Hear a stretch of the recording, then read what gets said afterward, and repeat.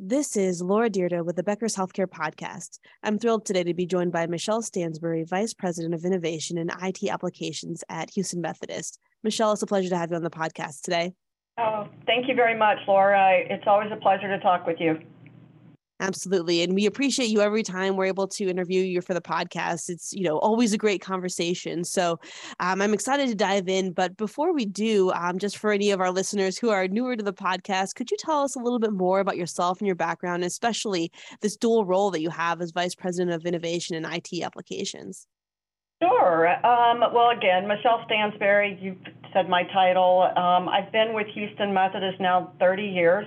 It's been a very rewarding career, but about 5 years ago is when we kind of started on this digital innovation journey. And I think, what we decided after, talking with several other healthcare organizations who had a Center for Innovation, that we wanted to set up something slightly different.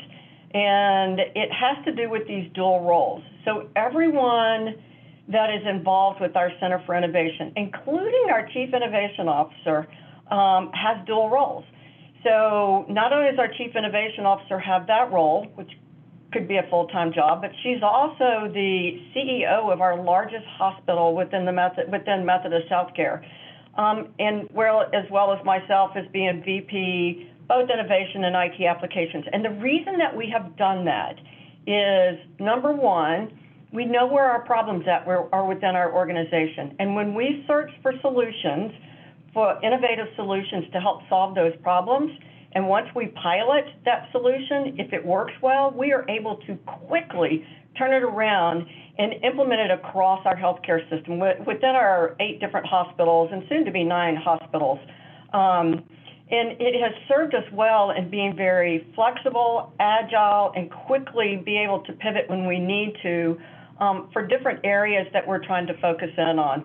And so I know we've been asked several times, are you ever going to change that? Because in the reality, we're all holding 2 full-time jobs. And it's across, about 26 different people within our Center for Innovation. And we said, no, we'll probably never change it because it has worked extremely well for us. That's fascinating to hear. And, having those 2 roles, 2 very important roles and potentially full-time roles, I can imagine it has to be very organized in order to keep everything straight and rocking and rolling in the way that it has to be. Well, and I will tell you the one thing that has helped tremendously overall within having these dual roles is, especially after we pilot different technologies. And this is where that we heard kind of the issues when we were talking with other organizations is when they had a separate innovation center, it wasn't that they weren't successful. They were. They were very successful at coming up with generating new ideas, new technologies, and even pilot some of those solutions. But when it came to operationalizing them, they couldn't get the structure and buy-in from operations to roll it out as quickly as needed because they were all very busy. They were busy working on other things. So whereas our Chief Innovation Officer, she's going to turn around and she has operations. So she can quickly talk with her operational leaders on, you need to make sure this gets rolled out as quickly as possible. Me, putting on my IT hat with the IT resources that are now needed to make this happen, I'm turning right around and saying, okay, now what are the team members that I need to rearrange what maybe they're working on to help them roll this solution out quickly with the organization, with their operational partners. And that's what I said has worked well. And it's the reason that most organizations will call us and ask how we've been able to quickly roll things out. That's it. That is the secret sauce. And probably, as I said, why we will never change it. That's a really great point and fascinating to hear about. Thank you so much for explaining that to us. Now, when you look at where we're at in healthcare today and where we're headed, what are some of the big issues that you're following right now, and what do you anticipate is going to be important for you in the new year? Sure. I think COVID really had a lot to do with all of healthcare as a whole. Not only did all organizations put forth 150% really to do whatever we needed to do to take care of patients, but it had a lasting effect. And I think most healthcare organizations are feeling the lasting effect of the mass exodus out of healthcare that everybody's hearing about. And so what happened with us was really on nursing staffing, right? And being able to get nurses and, employed and keep them. And it's just been a huge challenge. So, I will tell you what the biggest issues that are things that we're working on now is we're calling it a care redesign process. And it's really how can we think differently on how we're providing care to our patients and still providing the quality care that we want to and always have. And so, I remember our, Dr. Roberta Schwartz, who of course is our Chief Innovation Officer, and she's also, as I said, over the largest hospital. The old ways that you would quickly think when you got into a staffing crisis is, well, let's offer more money, let's offer, bonuses, let's, bring on float pool staff and whatever. But those things aren't working anymore because the nurses just aren't out there. So you have to be thinking differently about how it is that you can still continue to take care of patients like you needed to. So we came up with an overall kind of care redesign process, and it really started with, I think there was one organization that we had heard that was doing virtual nursing.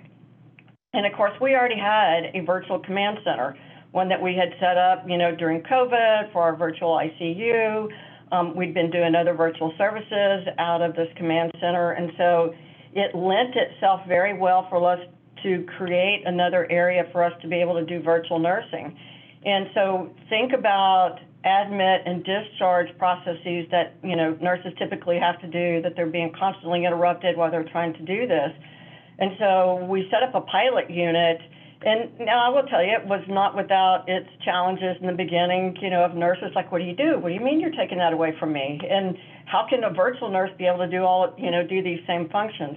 But what happened very quickly was patients were satisfied, nurses were happy, because they weren't having to spend time and being interrupted back and forth. And what typically was taking like 40 minutes was now being done within 10 to 15 minutes to be able to do the admit and discharge. So there's one part of that care redesign that now I've taken that piece off of the floor nurses and put it in this virtual command center where it had great success. So now we're trying to roll that across our organization. The other thing that we're looking at doing is adding in ambient intelligence with, and so 2 different camera technologies within overall the patient rooms. One is to be able to utilize for ambient intelligence within kind of our very first use case is fall prevention. So it doesn't have a true camera like you would think of where you're seeing a person. It just sees the outline of the bed, sees the outline of the person. And so it can begin to detect whether a patient is getting up and they shouldn't. It can be used for wound care, if patients are being overall turned appropriately. You could even use it to see if, nursing is coming in and out appropriate like they should too, and so forth. So that has high potential that if you stop and think about what are those things, those tasks that your unit nurses or, unit secretaries or whatever are having to do that you could potentially use technology to do. So that's kind of one on the other on the care redesign. The other cameras will be used overall for virtual services. Right now we're utilizing another technology that was used within our virtual ICU with a different vendor, but once we put all of these different cameras up, then you should be able to do consults, virtual nursing. Think about all kind of other virtual type services that you may be able to do that you could not necessarily always have to walk into a patient room. And then the last thing that I would tell you we're really excited about is overall looking at utilizing biometric data with devices. And we found a company that has a device that's about the size of a silver dollar that we're going to very first pilot just doing vital signs. So instead of having someone having to go into the room for Q4 vitals, it can be done by this device. And it's, so stop and think about then all of that potential. If you have this device, if it does well with, overall vitals, what else can it do? Is it activity level? Is there any way that, it could look at respiratory rates or anything else of potential of this data, so you don't have to have individuals going in. So this is what I will tell you most excited about. I think the ambient intelligence as well of utilizing that functionality, not just for patients, but if you think about in other areas in your ORs, it's utilizing data that it is collecting based upon the activity in that room that tells you certain things either from patient care perspective or where you can increase efficiencies in your organization, such as your ORs. It could be able to tell you, here's things that it's seeing that you potentially could decrease the time on so that you could turn your ORs over faster. So, I think for us, if you would have asked me this probably 6 months ago, I don't know that I would have told you that's what our big focus would be for this year. But I think because of the big staffing challenge, that's the reason we had to really wrap our minds around how could we just refocus our efforts in changing the way that we care for our patients in the organization while still keeping everybody, providing the same quality of care, but it just overall increasing the efficiencies that, would help with the staffing. That's a really great point, and just so interesting to think about and hear how all this technology has developed and how the care redesign is really making a difference within the organization. And from your perspective, how have patients reacted to this? Have they been pretty, accepting of some of these changes and being able to do the virtual nursing and some of the other monitoring in a different way than they have in the past, or has there been some challenges and pushback? If I will tell you, the challenge and the pushback came in the very beginning, and there was a lot, and most of it came from nursing, and what we had to overall kind of explain, why we were doing this, what was the ultimate goal, what we were trying to accomplish. But I will tell you, it was in the very first few weeks, the ones who were most concerned absolutely loved it because they could see now the benefits, what were happening. So it overall took that burden off the nurses, the floor nurses, of having to do the admit and discharge process. The patients were extremely happy. We got very high satisfaction rates because they felt like they were getting very focused attention, even though it was virtual. I think we're so used to, as a society, from maybe FaceTime or whatever it is that people are very used to this virtual world now. So they don't have this feeling of, oh my gosh, I don't have you standing right in front of me, so I don't have a real person. But they do. They now can see the face of overall the nurse. They actually have, dedicated time and are not being interrupted, which was happening before because other things were happening on the floor that the nurse was having to address. It might be right during the middle of when they were trying to do the discharge process. And, I'll be right back. And it may be 30 minutes later before they could be right back. So we've had high patient satisfaction rates overall on it, and our nurses are extremely happy as well. That's great to hear. Now, you talked a lot about some of the exciting things that are going on at Houston Methodist. What makes you nervous? Well, here's what I would tell you, and this was kind of lesson learned on our part as well. And the thing that makes me nervous right now is having the technology infrastructure. And when I talk about the infrastructure, if you're talking about the network, the Wi-Fi, the Wi-Fi coverage that's going on, because if you think about most of the devices how they're being connected and needing the overall infrastructure support to manage all of these devices now that we're putting in the rooms. And one of the other things I didn't talk about is our engagement TVs. So we're getting rid of whiteboards. We're getting rid of, we have iPads and Alexa devices in every room, and we're getting rid of those. So everything's encompassed overall now with this engagement TV. It's used overall for entertainment. It can be used for your clinical care to show you what your care plans are, who your care team is. You can get to your MyChart information. You can order food on it. You can, manage some of the environmental controls within the room.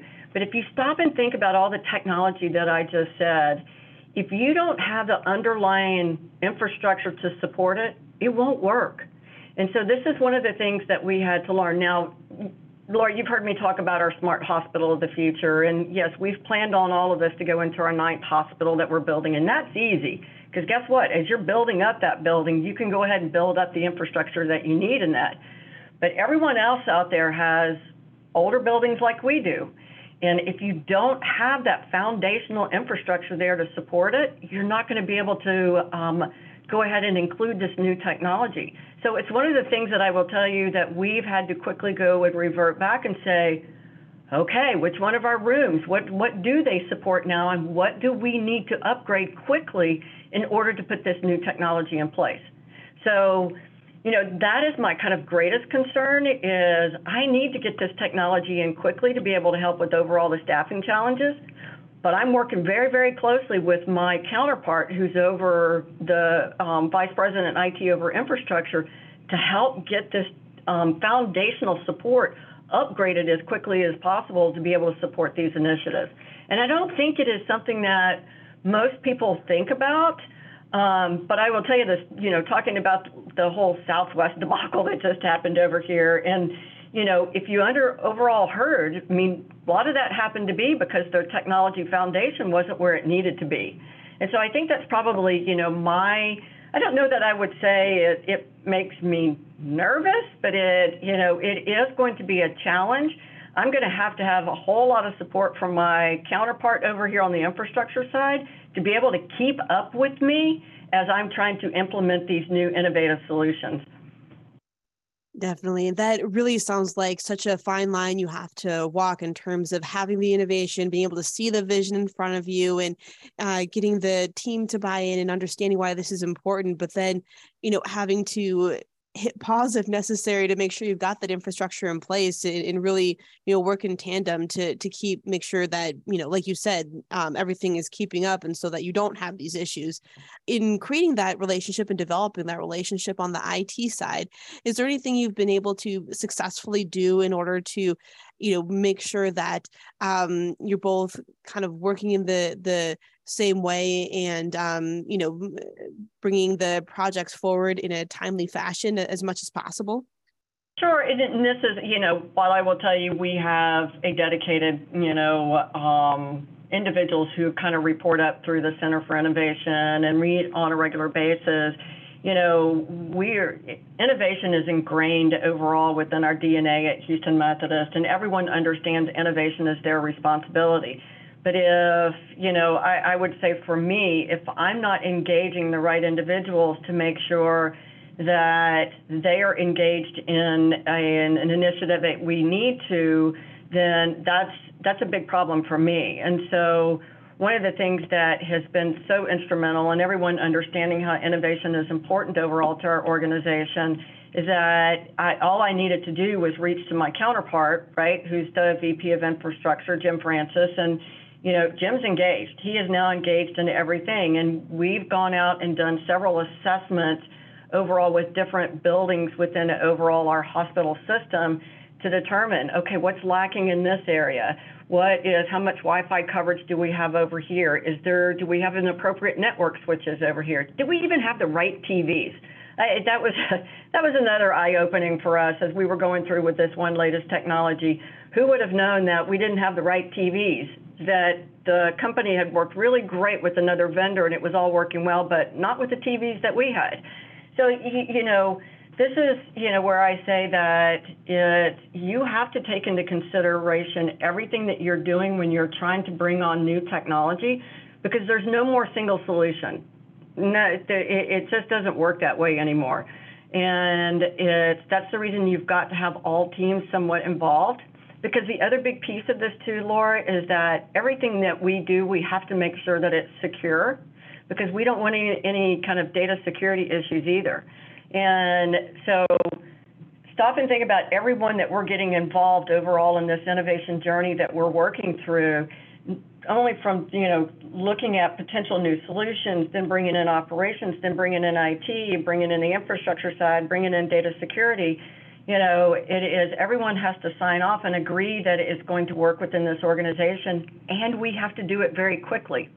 So I'm just, it works well for us And I'm very appreciative that everyone is willing to jump in and sit at the table when it's needed in order for us to work through this process. But if we didn't have it, I would tell you it would be a nightmare to try to get through anything within the organization, but it's not that way.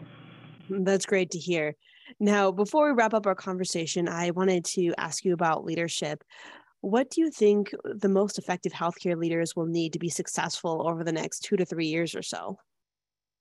You know, what I would tell you, and at least this is what I have learned, is that I think you have to be agile in your thinking. Have a plan, but, you know, you may have to quickly pivot on that plan depending upon what is occurring.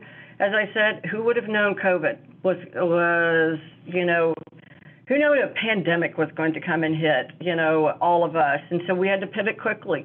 You know, what was the new things that had to change? How did you go into virtual services? How were you able to take care of patients? I think now it's overall with the staffing, and it's not just a Houston Methodist problem. It is a problem with all healthcare organizations these days with staffing. So while I think you have a plan and everyone needs to have, you know, solid plans in place, what I think that leaders need to really understand is that you have to be agile enough and be able to quickly pivot whenever it's needed for the organization, whenever you have to change very, very quick. And that's what's been very beneficial for Houston Methodist is that we have some great leaders in the organization who know how to do that and do it well and are very good at collaborating with each other in order to solve something as quickly as we can. But then we will still maintain. There's always the normal things that need to happen, right? There's always the normal upgrades. There's, you know, new technology that's not maybe innovative, but you're moving down that path. But I would just say for leaders, you know, kind of thinking overall in the future, how do they be successful, especially in this innovation space, is don't be afraid to try things. Don't be afraid to reach out to other industries, you know, to kind of learn how they're doing, but be able to pivot quickly whenever you need to. That's fantastic. Well, Michelle, thank you so much for joining us on the podcast today. This has been a really fun discussion, and I look forward to connecting with you again soon. Me too. Thank you very much, Lori. I always appreciate talking with you.